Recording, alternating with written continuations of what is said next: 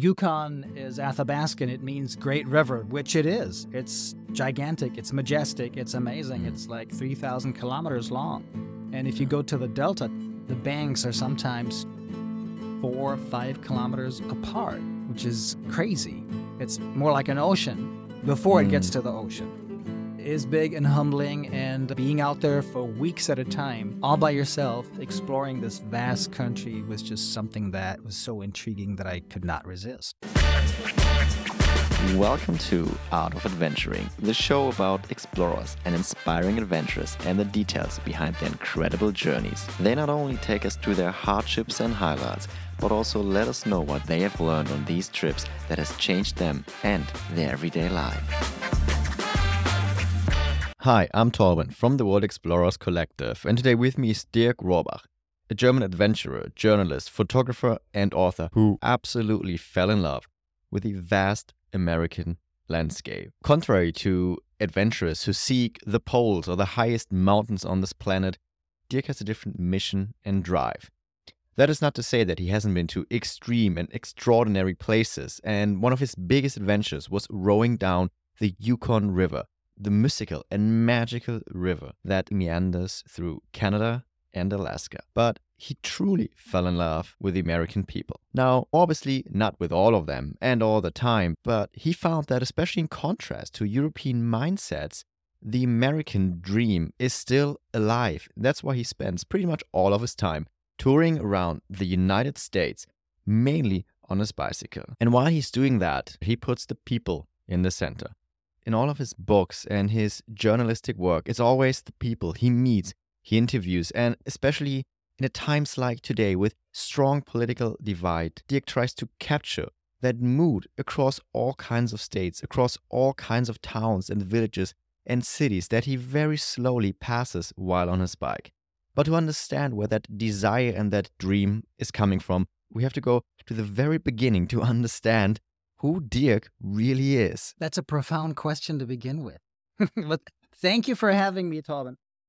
It's an honor, a pleasure. So who am I? That is a question I've been trying to answer for a long time. I am Dirk, of course, or Dirk, as my American friends used to call me, because it's easier for them. Hanau is my hometown, which is east of Frankfurt. And when I was growing up, Hanau was surrounded by American culture. We had a huge military base. So I was always surrounded by Americans. I played basketball. I had American co-players and coaches. And I think the surrounding kind of planted the seed of my love for America that then eventually in the 80s came to fruition when I was traveling to America first in 88. And ever since, I've been coming back, and it seems like America is more home than anything else. I need to backtrack a little bit because obviously I didn't go right away to America. I was finishing school, high school, then I went to medical school in Frankfurt, finished that, started working for radio, local radio station first, then I moved to a big private radio station in Bavaria, in Munich, switched to public radio, was doing an internship at a group practice, an orthopedic practice in Munich, to get my degree and my license as a physician. And that all changed in 2004 when I took a sabbatical and circumnavigated the U.S. on a bicycle.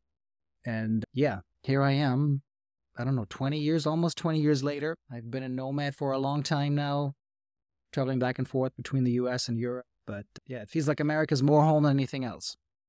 What made you go to cycling around the USA? I used to be so many people, they want to go from A to B. So I always feel like a lot of bikepacking adventures, they start with a line. So cycling from where I am to the furthest destination I can come up with. How came it that you said, okay, I really just want to, and that's still very much in line on what you're doing today, but I want to really just dive into the US and cycle around the US. Was it that upbringing, what you just mentioned, being surrounded by Americans, that where you just felt this curiosity towards America? I think it's two passions that came together. One is my passion for traveling and being outdoors and experiencing adventures, if you want to call it that. And the other passion is America. And I knew that that idea was planted in 88 when I was traveling to America first. I think it was a 3 or 4 week trip to the West Coast. And then after that, I thought, I want to explore even more. I want to see more. I want to be more in depth. I want to immerse myself into the American culture, the landscape, the people. And so I decided I'm going to circumnavigate so I can see as much of America as possible. And Yeah. the route kind of forces me to go to areas that I maybe would not have chosen otherwise. So that was the plan. Like, what was one of those areas? I think, I still, for some reason, the East Coast is almost a blank sheet for me. I've not really traveled there except for that one trip during the circumnavigation, because the East Coast, to me, felt always like too European. It's way more exotic in the West, because these landscapes in the Great American West, we don't have that in Europe, right? Yeah. No desert, no Rocky Mountains, no Pacific. So that was always more intriguing. So that's why I chose to circumnavigate and then to kind of go places that are not really on a route. Also the heartland, which I really fell in love with, the middle of America. Just that understanding of how vast the country is and how different the country in forms of geography is. But obviously we get to that point also in people.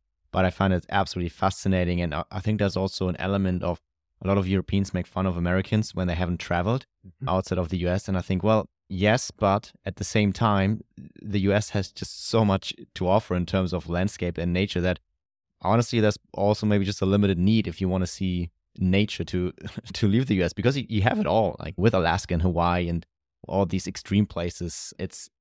I can see how you can spend many years just diving into that geography. Yeah, America is not a country. America is a continent. It's almost a planet of its own. And yeah, there's so much more to see than in a country in, let's say, Europe that's rather small. There's no vast open. So yeah, it's certainly almost like a life's journey that I'm now on. Then jumping a bit back to the start of that life's journey, obviously you had your circumnavigation of the US, which showed you a lot of literally just places, but you also came to some of your own boundaries, and you also came to a point, this was the first time, your first big outing. How was that in terms of a personal development point of view, just being there for such a long time all by yourself? It was a game changer, certainly, because I've never been away for that long. It was 6 months that I was away from Germany, from Europe. So being away for that long gives you the idea of how it can be to live in a different country. And then, of course, when you're on a bicycle for most of that time, 5.5 months roughly, you are exposed to nature, to whatever she has to offer. Yeah. And you're vulnerable, and you expose yourself, and that leads to encounters. So I think one of the lessons was that Americans are incredibly hospitable, and they really like to help you. And if somebody does a journey like that, like self-powered, and you have a goal, you want to circumnavigate, you want to reach the finish line, they really support that in many ways. So for me I think in general, I'm more of an introvert, and I'm shy-ish, kind of. That has changed a little bit since. Yeah. But, I don't have a problem in just being there and by myself and not approaching anybody. But that journey kind of forced me to open up, because I needed help. I had technical issues with a bicycle, and people were just all around me helping me out. And that led to encounters that almost became friendships, and I kept going back. So that was a huge lesson, and that it was a transformation, certainly. Then after the US, you came back and you started medicine. And was it then after that you decided, okay, that was it? It was pretty much, when I came back, I knew that I could not go back to the same life that I have had before. So before I was taking that sabbatical, I was working at a practice in Munich. I was seeing patients like in the morning, then I was hosting a radio show in the afternoon, or vice versa. And I knew that I didn't want to do the same thing when I was coming back. And I kind of struggled for 4 or 5 years to kind of figure out where my place is, because, you're spoiled, and maybe you're forever ruined for regular life when you were out there for 6 months living the dream. So yeah, I quit medicine first. And then it took me 5 years to have the courage to quit radio and just start all over again. How was that? How was that decisive moment when you decided to cut all the ties to, as you said, was just like a bit of a comfort, normal life? Like, did it feel freeing or, more terrifying? No, it was totally liberating. And I mean, for some reason, it took me so long to figure it out. I think looking back, if I would have had an advice for myself, I would say, hey, don't wait that long. Just make the cut right now. It's going to be amazing. As they say, when you close one door, multiple doors will open. And that's exactly what happened. So yeah, it felt liberating. It was sad because I loved radio so much, but I knew I had that other big dream that was the Yukon River that I wanted to paddle. So that was luring me in. And yeah, I don't want to say I never looked back. I still love radio. I still miss radio. I still kind of do some radio, but I'm not hosting shows anymore. And that's something that I really miss sometimes. If you ever host a show, we can flip this around. Unfortunately, I don't have that many interesting things to say, but yeah. It's going to be a music show. Do you play an instrument? Do you sing, Torben? Make music? You don't want to do that. Like, if you want any listeners, you don't let me sing on your show. Well, then maybe we can curate from our favorite musics and just play the songs and artists that we like.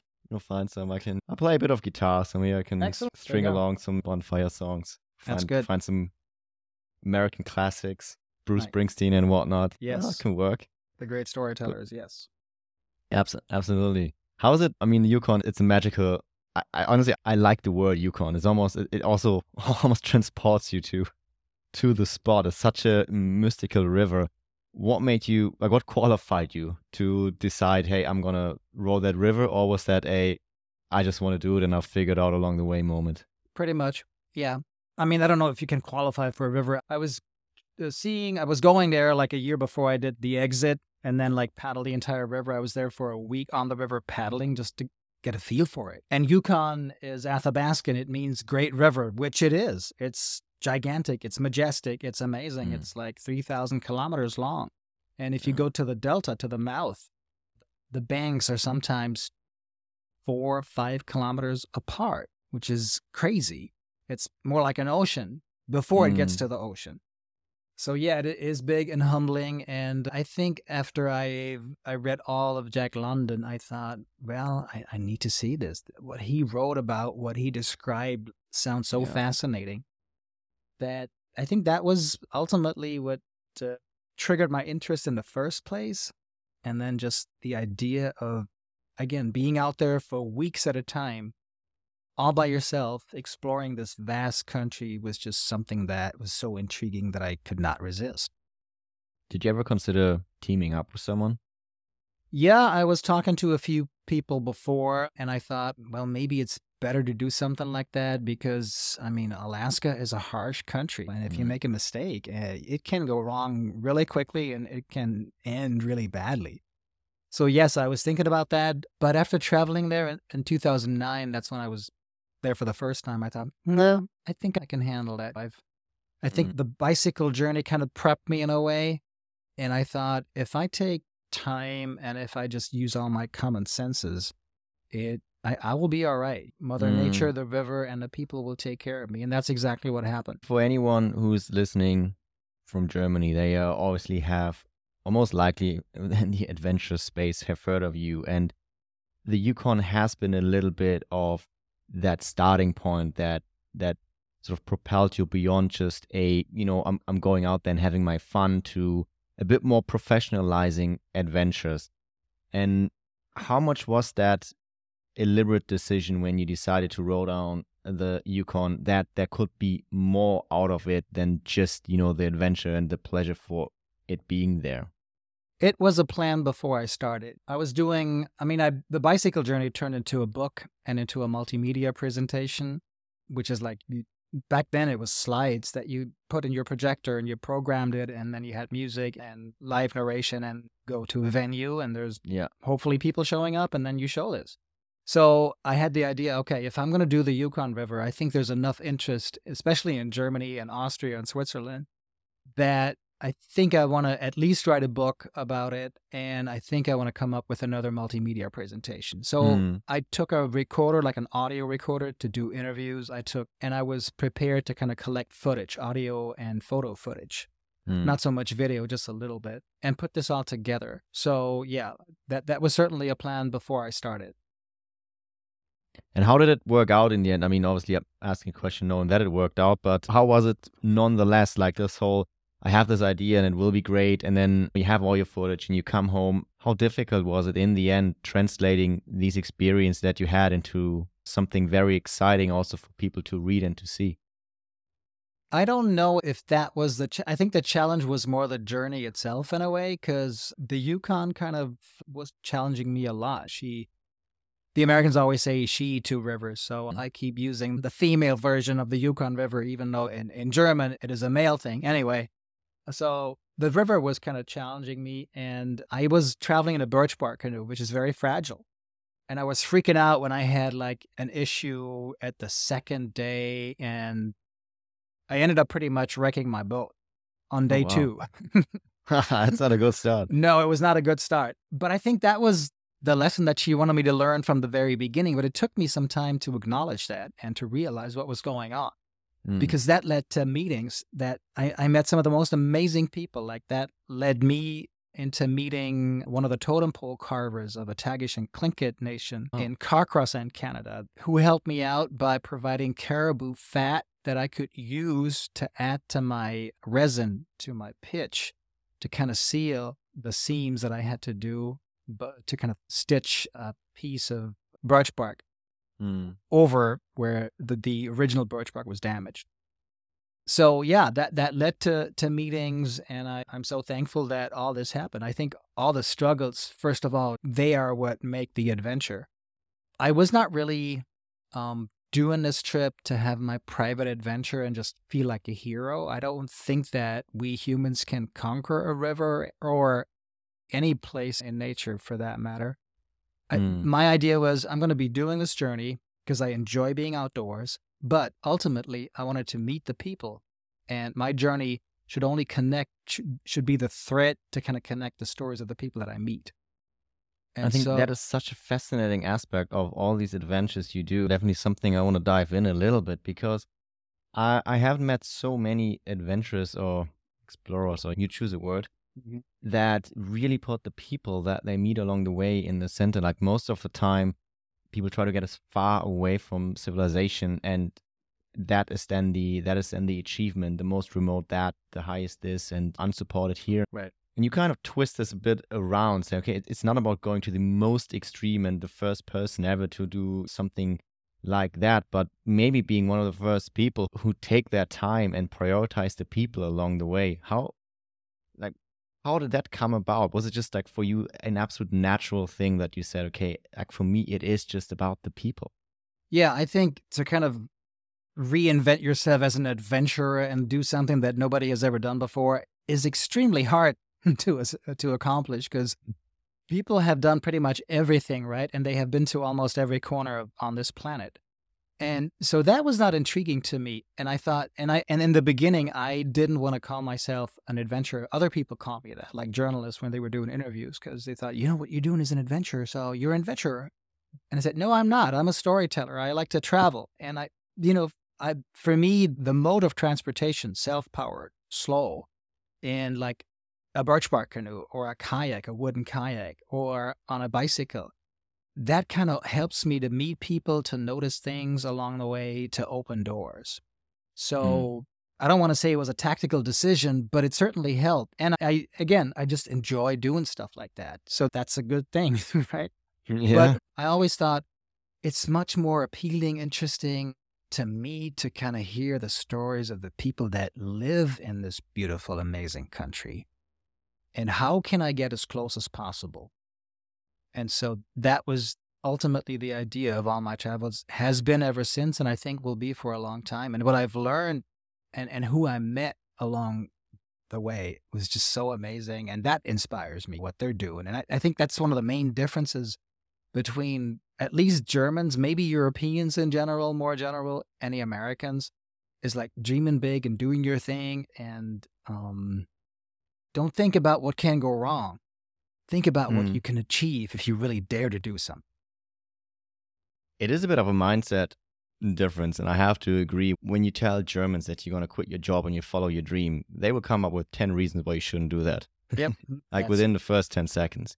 So that's the initial reaction is, have you thought about this? Are you sure about this? Like, isn't it safer to do that? So did you feel when you are in these adventurous places, like you just mentioned, the totem carver in Yukon, if you talk to these people, if maybe also ask them what are their dreams, what are they looking for, what do they want out of life? Like, what are the answers you get from people that are in so remote areas? I actually don't ask that particular question. I don't formulate it that way. But like every time I talk to these people, like the totem pole carver, he said to me, what can be more rewarding than a job that you really like, but you also make an impact? You leave something behind, like a legacy. And to keep the culture of totem pole carving alive, me being able to be a part of that, it's such an honor to work with these big logs, with these beautiful trees, and just create something. That says it all to me. They just full of passion. They're not looking back. They just do their thing. They fully immerse, and then they just enjoy living the dream. And I find that extremely inspiring. I'm wondering if when you go around in the US where you say that it's such a different mindset towards pursuing a dream, how that is communicated by the average person. Are they just really excited when you tell them your story and what you're pursuing? How's it expressed versus the poor example that I gave of, for example, Germany, that if you tell someone that you're trying to do something unique, they will come up with reasons why you shouldn't do it. And is it fundamentally different in the US? Yes, I would say so, yes. I think Americans in general, they sometimes, I mean, as you probably know, and most of our listeners do know, Americans, they don't have as much vacation time as we Europeans do. So when they go on vacation, they try to make the most of it. And most of them cannot or don't dare to take time off and do something that epic, but they completely admire it. And they say, hey, you know what? We can live vicariously through you, what you're doing. We love it. We're going to cheer you up. We're going to follow you. We're going to help you whenever you need help. Just call. And they're there. And especially on the Yukon, the Yukon brings you to villages where Athabascans and Yupik Eskimos live, and they're like incredible people that help you out because it's a tight-knit community. They know they need to help each other out because the land can be so harsh. They would not survive if they wouldn't help each other. And then when I was circumnavigating, when I was riding my bicycle, or when I was paddling on the Missouri River, there's a network of river angels, like trail angels, or people that help each other, through different networks. I'm not on social media, but they all know pretty much through other people that you meet if somebody is doing a journey. And then they reach out to you and they say, hey, if you need anything, or they just show up randomly and help you get groceries, resupply, and then send you off again. So yes, I would say it's a huge support from these people. They admire what you do, but then also you meet these interesting characters. I'd like to travel to people where not that many other tourists are going. Mm-hmm. And when you show up, you are exotic to the locals. And then they open the doors, and then suddenly you run into these random people that are just amazing artists or just live the dream by doing what they do. And that's what I'm looking for. Sounds almost hard to believe that you have spots in the US where you still feel like you are unique. You would imagine that, okay, they've seen it all. They've been to all, everyone has been there in that sense. It's almost hard to imagine that there's still these remote places in the heartland of the US where it's just not a lot of people come by. Yeah, that's what I really noticed when I was riding my bicycles. After the circumnavigation, I crossed the country from New York to LA on a bicycle also. And I love doing that, like crossing the country, because not only does the landscape change, but also the culture and the people. And I find the heartland extremely fascinating. There's a lot of people, even in America, call these states, like in the middle of the country, flyover states, because supposedly there's nothing to see. Let's just fly over them and go to the amazing places on the west or east coast. But I said, no, let me figure out what's there. And I love small towns so much, and the communities there, and just the people who are so friendly. You don't have to lock anything. Nobody does want to do you any harm. It's just most amazing. So I really enjoy traveling to these areas. And obviously, that's not like a first-class destination for like visitors from Europe. They want to go to America. First places are always the West Coast or the East Coast. Yeah. And then the great nature wonders of the world in the Southwest or the Rocky Mountains or the Northwest. So, yeah, being from Europe and going to these relatively remote places, I mean, they're not off the beaten path. Well, they're kind of off the beaten path, but of course they're connected through interstate systems.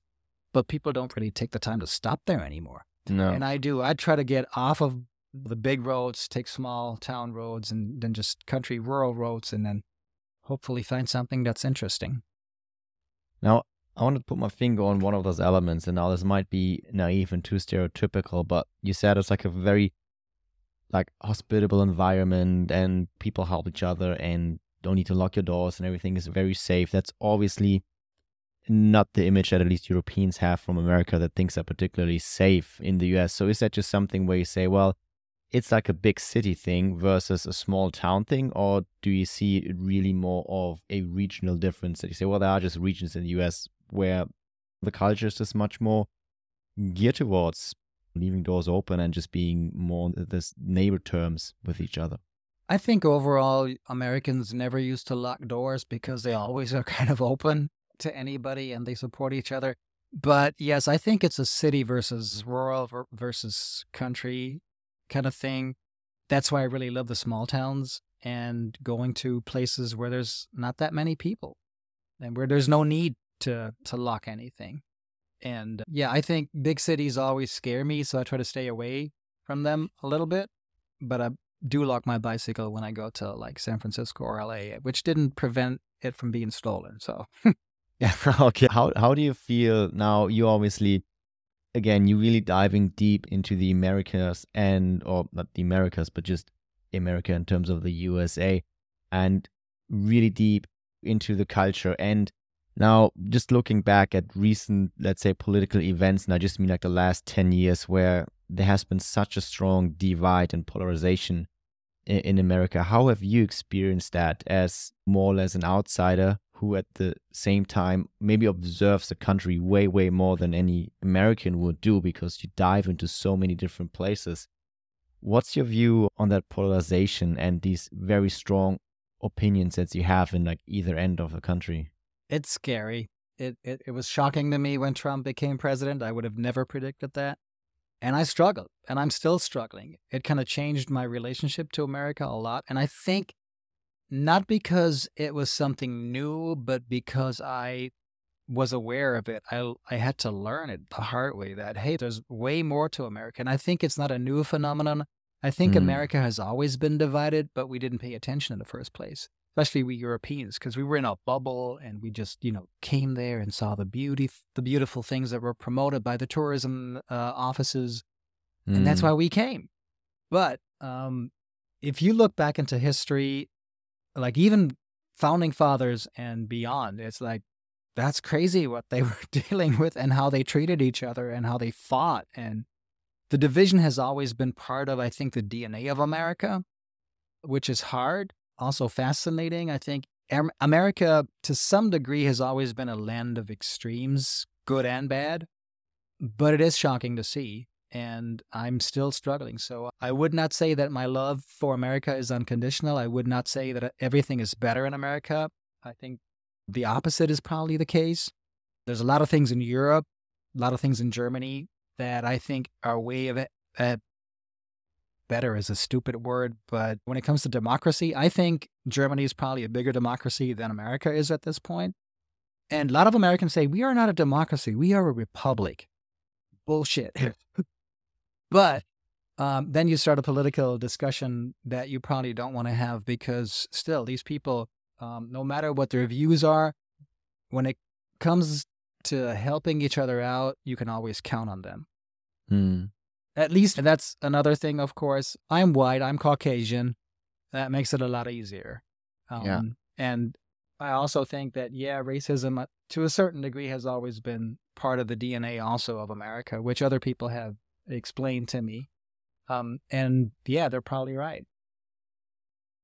In what sense has that been always a part, or where you say, well, they're probably right? Well, I mean, even when America was like the United States were born, let's put it that way. So the founding fathers of that nation, they had slaves. So it was part of their history, and it was viewed as kind of normal the way that they had it back then. So that just transitioned into other eras where maybe slavery was abandoned, but discrimination certainly has Yeah. not. And maybe still to this day is very real for a lot of people, especially Black Americans. Yeah. So it's, yeah, I mean, but we shouldn't point fingers. Look at our country, like Germany. Look at Europe, how we deal with people, immigrants or people from other cultures, and how we view them. Oh, it's the same, right? I Yeah. mean, it's maybe different parts, or it touches maybe different fears or whatever in people that are usually completely unreasonable. But in the end, the reactions are very much the same as we mentioned. When you white Caucasian, it also gives you a lot of advantages in Europe. Like, make no mistakes that it's not only the US, it's this whole polarization. And I think that's what makes it unfortunately interesting, is it's not happening only in America. It's not like the whole world is doing fine, and then we have this political divide in the US. As you said, we have the same thing in Europe. Right-wing parties just gain way more traction. You gear towards these polarization opinions that are being used to dramatize and push things out of proportion. And that's happening, unfortunately, all over the world. Yeah. And then people are realizing it more because of the way that news are shared worldwide. Like, social media is a big thing, and we are exposed to more news quicker, faster, louder than ever before in history of mankind. And I think that's what makes some people think, oh, now it's suddenly just all so bad. I think it has always been bad, but back in the day, we may not have heard of it that much. Yeah. You said you don't have social media. Is that something to do with it, or are there just no interest from your side? Yeah, both. I just don't understand social media. I don't want to spend too much time there. I think if you want to make social media work for you, which in my case probably would make sense, you would have to invest a lot of time. And I just don't like to do that. So I don't want to do it half-heartedly. So I say, no, I'm going to stay away. I don't want that, at least not Yeah. now. But as you said, obviously you as an author and filmmaker and storyteller, the interesting thing is when you look up your name on Instagram, you actually find a lot of pictures of you. Like, you're not just because you're not on it doesn't mean you're not on it. Like, That's you right. are. Yeah, that's right. By all of your engagement, and you still have followers, let's say, in the real world who talk about you and book deals that you have. So you do end up somewhat naturally, anyways, on all these websites. And I think sometimes a downside of social media is, especially if you are a more prominent person who anyways ends up there, you lack out on the ability to raise your point of view to certain things. So now I haven't done all the research on every single article that has been posted on Instagram about you, but whenever there's something critical, you might or might not have the chance to respond to that. Is that something that concerns you at all, or you're just happy with that? No, I mean, I don't hear it, so it's nothing to be concerned about. Ignorance is bliss in many cases. One of the rules I had to learn also in life, I think, which is good. It's totally real and it's totally valid, I think, that if you don't know, you don't give a shit. I can swear on this show, right? Oh, yeah. Please do. It's this. I mean, we sit in Denmark, and all right. Yeah, people wouldn't believe. I mean, the kind of stuff you can say and do in Denmark, especially for an American, I think that's right. It is shocking. Like, it's brutal honesty all the way through. That can be sometimes a little bit off-putting for people, but obviously, I prefer that way. My last question, just I don't want to make this like a political show, obviously, but has some of these polarization shifts that happen in the US, has that changed the way you travel or the way you see adventure in America? No, it has not changed the way I travel or anything, but it has certainly changed the way that I interact with people. There's a lot of friends that I have or people I know and I have known for a long time that I had to realize are actually Trumpers, which is really hard to deal with. So they're like the most caring and loving people you can hope for, and they're so giving and they're just amazing. But don't start discussing politics. And that sometimes is really hard. You know, I'm on the verge of like, hey, let's stop bullshitting here. Let's look at the facts. And then if you think this is the truth, then let's fact check that first. Because the way that you get your information may not be the best way or the most neutral or the most exact. So, and you can't always do that. So I'm trying to stay away. I'm paying attention to sometimes what we talk about. So you have to tiptoe around a few things sometimes. So that makes it a little more challenging. But Yeah. still, the heartland, that's Trump country, right? I still love it. And there's enough. No matter where you go, even on the West Coast, there's a lot of Trumpers there also. If you go out of the big cities, then you're in Trump country. So there's people from both sides everywhere. And I have never, ever had a bad experience in all of my travels. So that's why I'm so fond of Americans, and I keep going back. Do you sometimes provoke, like with your questions, or is that something where you just say, no, there's no use in that, and that's really not what you want to do? No, unless I'm like assigned to, hey, let's figure out or find out how people think about certain things, like by the radio station or something. Other than that, I try to stay away from that. My focus is to show other interesting aspects that are worth sharing and hopefully inspire people either to come and explore by themselves or by exposing them to views and people that I have met that I find extremely inspiring, again, by who they are or what they do. So, yeah, I'm not doing political stuff because I think it's a rabbit hole, and to get out of there, it can be pretty hard. Yeah. Do you sometimes feel like that you catch yourself trying to educate people? Not educating, but questioning, yes, because sometimes you have to stand for something, right? Yeah. And when people bullshit, like I had a discussion, give you an example, with a very good mechanic that I'm working with. I have a vintage truck, so I need to have good mechanics. And he was one of the best mechanics I have ever met. He's an amazing person. Again, he loves my travels. He's totally interested, very hospitable, just loving, giving, caring person. But since Trump came onto the scene as a politician, supposedly, he has shifted, and he is sometimes diving very deep into the net and looking for things and trying to get all his answers. And so he's confronted me with, there's like 2 million children missing in America every year. Where are they going? Like, isn't that proof that the Democrats are probably having this network somewhere of like trafficking children and getting them somewhere? And I said, wait a minute. Let me do some research on that. So I did, and I found out, yes, the number is actually correct. And I told him the number is correct because it's an official number that's provided. But over 98% of these children are back within a day or two because they just run away, and that's how they end up in the statistic. Or they are taken away by some family member because of a dispute between ex-husband and ex-wife. And, it's nothing happens to them. Like for the majority, unfortunately, yes, there are some children that disappear, vanish, never show up again. But it's not like 2 million children every year disappear from planet Earth and we have no idea where they are. And so that's just a quick example of sometimes I try to dive in a little bit and then kind of find out what's the truth here and maybe I can share. But sometimes it's just not worth doing that, I think, for the sake of, hey, we only have so much time together. Why should we waste it with a discussion that will not lead anywhere? Yeah. I can just imagine that sometimes you have this inner conflict of, yes, it's a great person. Yes, they're very nice. And then you just know that they have a few views.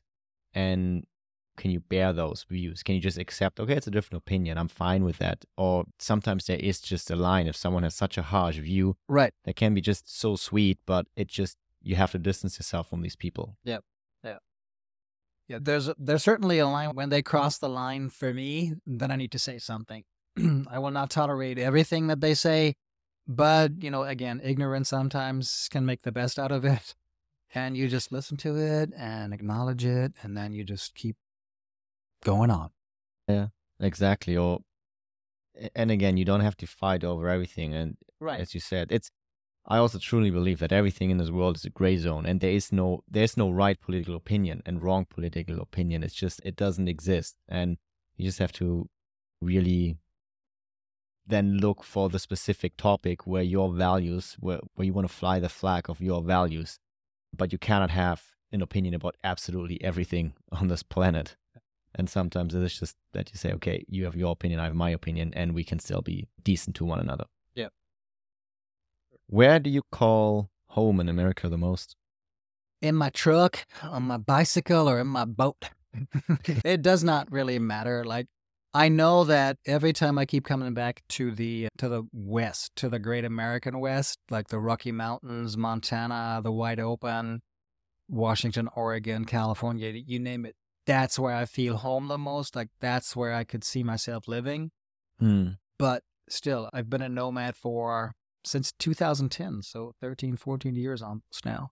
Wow. Okay, so you don't have a residence apartment house in the US? No, I do not. I used to have property in Nashville because that was also a place that I still find extremely appealing with the music industry, then the community, and just Middle Tennessee being one of the best places to live, according to some studies. And that's why a lot of people actually moved there just over the past years. Nashville had become one of the hottest housing markets in America. So I used to have property there. I never really lived there. It was rented out. And when it was time to make a decision, am I ready to move there? I said, no, I think I still need to travel a little bit more. And I sold my property. Yeah. Okay. But it's a true lifestyle. And but you have so many means of transportation with bike and truck and boat and all these things. So nothing can really stop you. To shift a little bit away from the political discussion, which obviously can go for a very long time, a bit back to the adventure projects that you have. And you have 2 projects going on or now starting, also part of a book. And one of that is the 50 States Project. What is that about? It's about America, all 50 states that I want to travel to.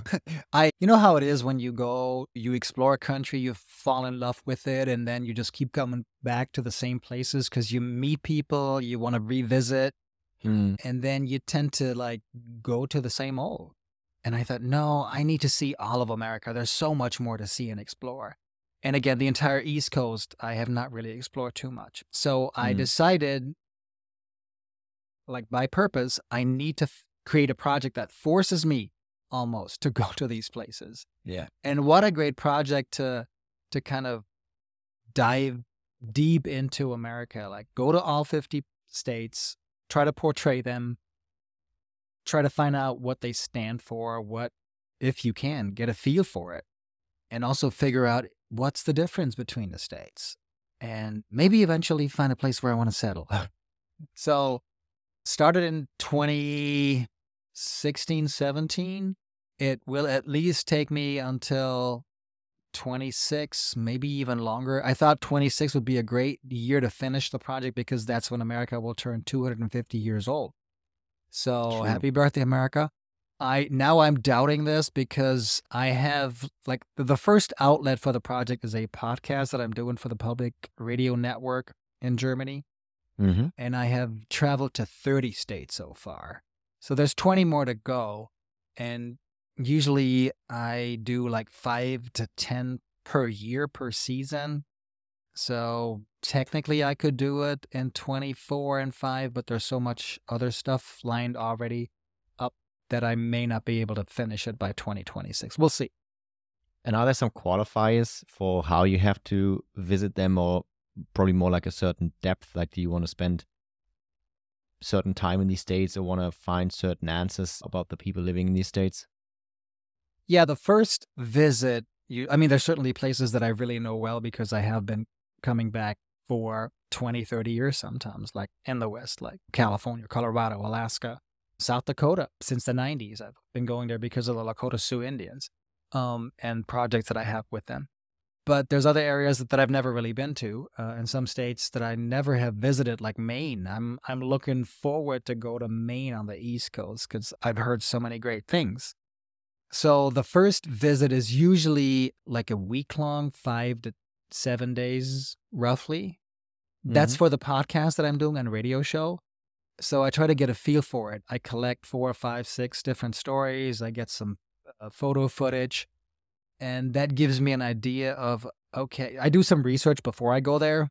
What does the state stand for? Sometimes I already know a few things, and I look for interesting characters, Sometimes I reach out to the tourism departments and tell them, hey, this is what I'm doing. This is the story angle, off the beaten path, Americana things, try to find out people or meet people who stand for the state by what they do or who they are. Do you have any suggestions? And so I go there, I meet these people, I interview them, and then I go back and then I say, okay, so this could be a story angle. This is maybe unique versus all the other states. And then I come back and I collect more footage and hopefully even some video footage. And who knows, maybe we'll even do like a TV show or a film about it, documentary about it. Yeah, I think that's such a fascinating element, because obviously when you just say, well, I'm going to visit 50 states of the US, and then you were to compare that to someone who says, I'm going to climb the tallest mountains in the world in 3 months, which is a record which was recently broken or something like that, right? Yeah. But the way you tell these stories about the people and your ability to just really dive in, like, deep into these cultures and pick up on maybe some stereotypes, that's actually what people want to hear and want to read. But they can identify with that and they can see, well, I've been to that place and I had similar or quite the exact opposite experience or something like that. So I think it's such a wonderful element, the way you travel, that you pretty much travel from person to person, and that it just happened to be bound by some kind of geography, but you pretty much just try to find these people. Yeah.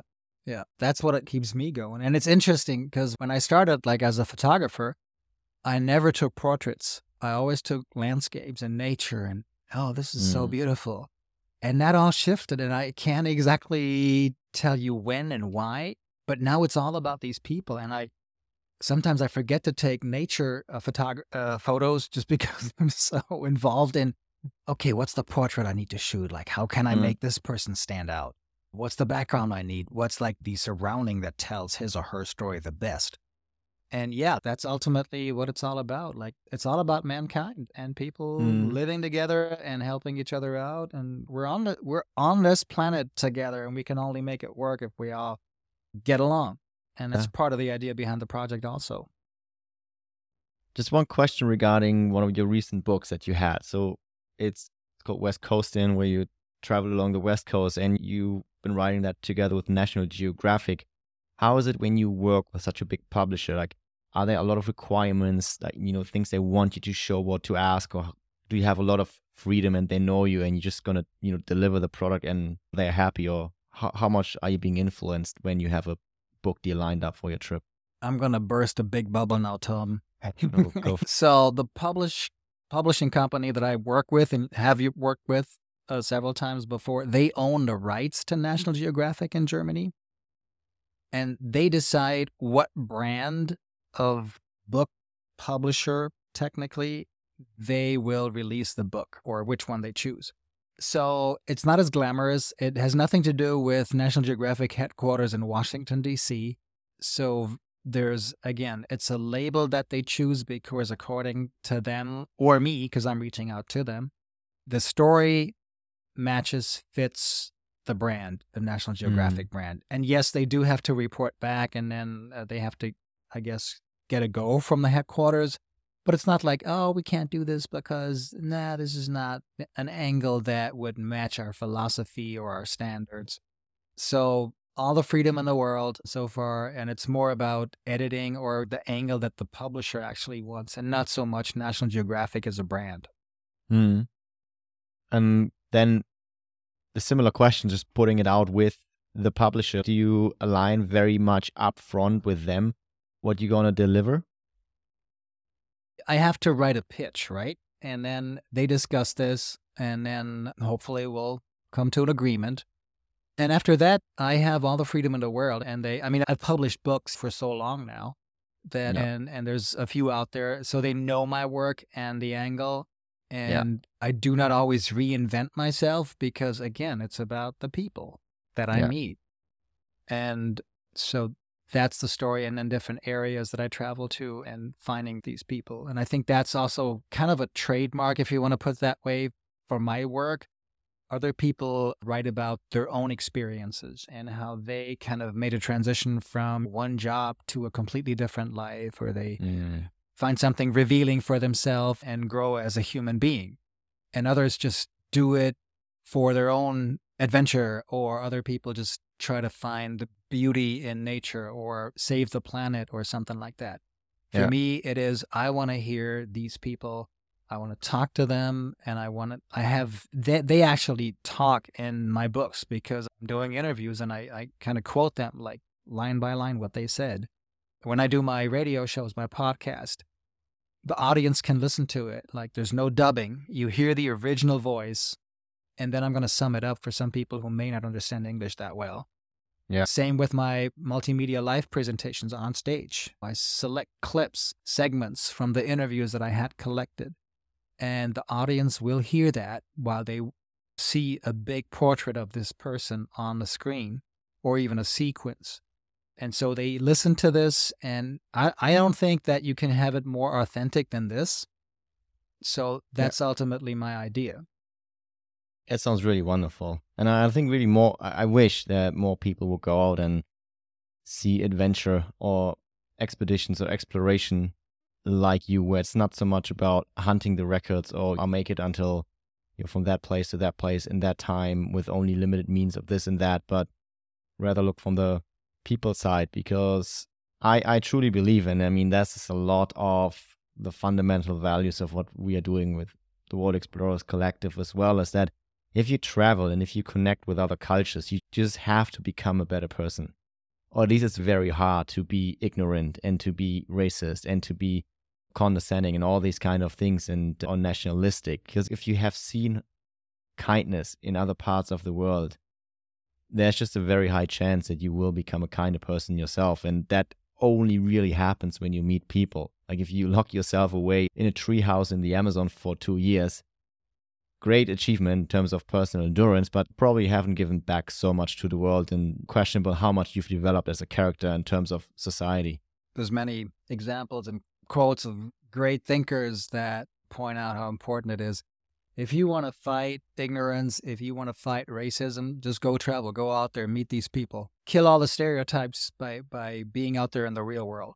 And that's what we need to do. And that's ultimately, I think it becomes a little harder because of how lazy we as humans have become with social media and access to news and exposure to almost anything. But it sometimes prevents us from exposing ourselves, being out there and just living it, feeling it, and being able to come to a conclusion, like, form an opinion that might be reflecting reality way better than any news or any video clip you can get on TikTok or wherever you get your social media clips from.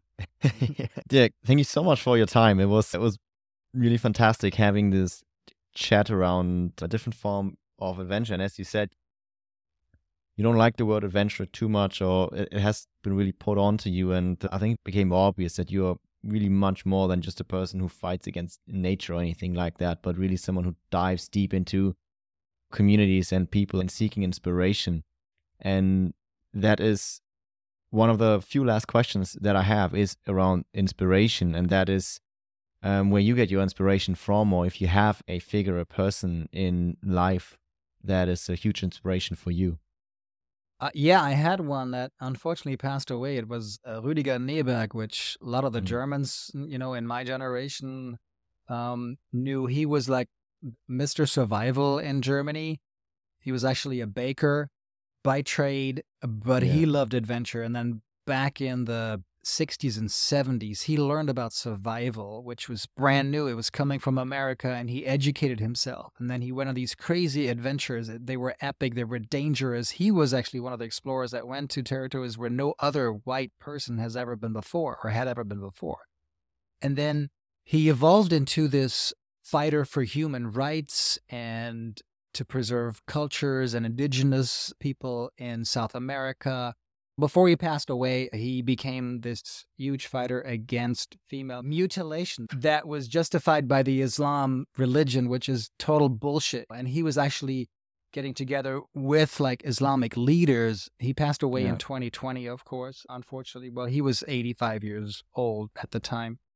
So, but he was such a kind person. He was humble. He was funny. He was full of energy and passion for whatever he fought for and what he did, that he certainly was a role model that, yeah, I miss somehow. I think it's really wonderful because I've also met him once. I mean, he gave a speech when I was in high school, and for the longest time I was fascinating, and I was carrying around my signed copy of his survival tips book. And I actually, when I went on my personal first somewhat bigger trip, I brought 2 books. One was a medicine book and the other one was his.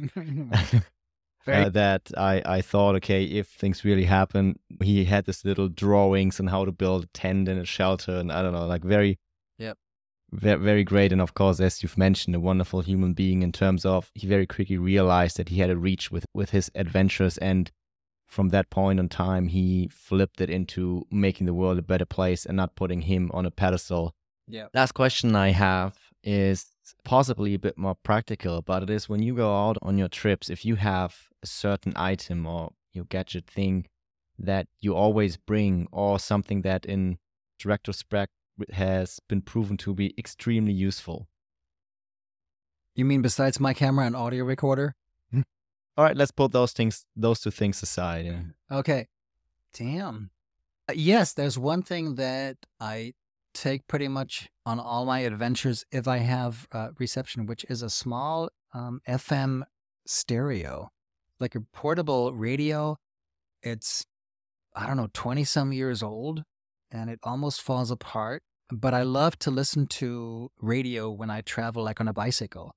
Sometimes even when I paddle my boats, or in the evening to just listen to some weather forecast and then maybe get some music before you fall asleep. That is one of my most favorite items to always take along. I don't know how much longer this radio will survive because, again, it's been down the road many miles. But yeah, tuning in to some local country station, crossing the heartland on this endless highways into the west where there's like nothing, it's flat. There's nothing but cornfields left and right. There's nothing that really inspires you, but it just keeps you going. And it's just such a wonderful experience to have the music, the landscape, and yourself. And it's just something I really enjoy. So yeah, I would pick that radio with some great headphones. That was Dirk, and I have to say I really enjoyed this interview because I find it so fascinating how he puts the people in the center, and how he focuses on telling these kind of small but so important stories. Before we finish this episode, there's one more piece of important information. You can receive funding for your expedition. That is correct. We give out over $2,000 worth of equipment and cash together with our partners. So if you have a meaningful expedition and you like funding, then visit worldexplorerscollective.com, where you can apply, and maybe you will get selected and your expedition receives incredible funding in 2024. And if you enjoyed this episode, it only takes 3 seconds to give some stars or some thumbs up, and it absolutely means the world to us. Thank you so much for listening, and I hope I see you next time.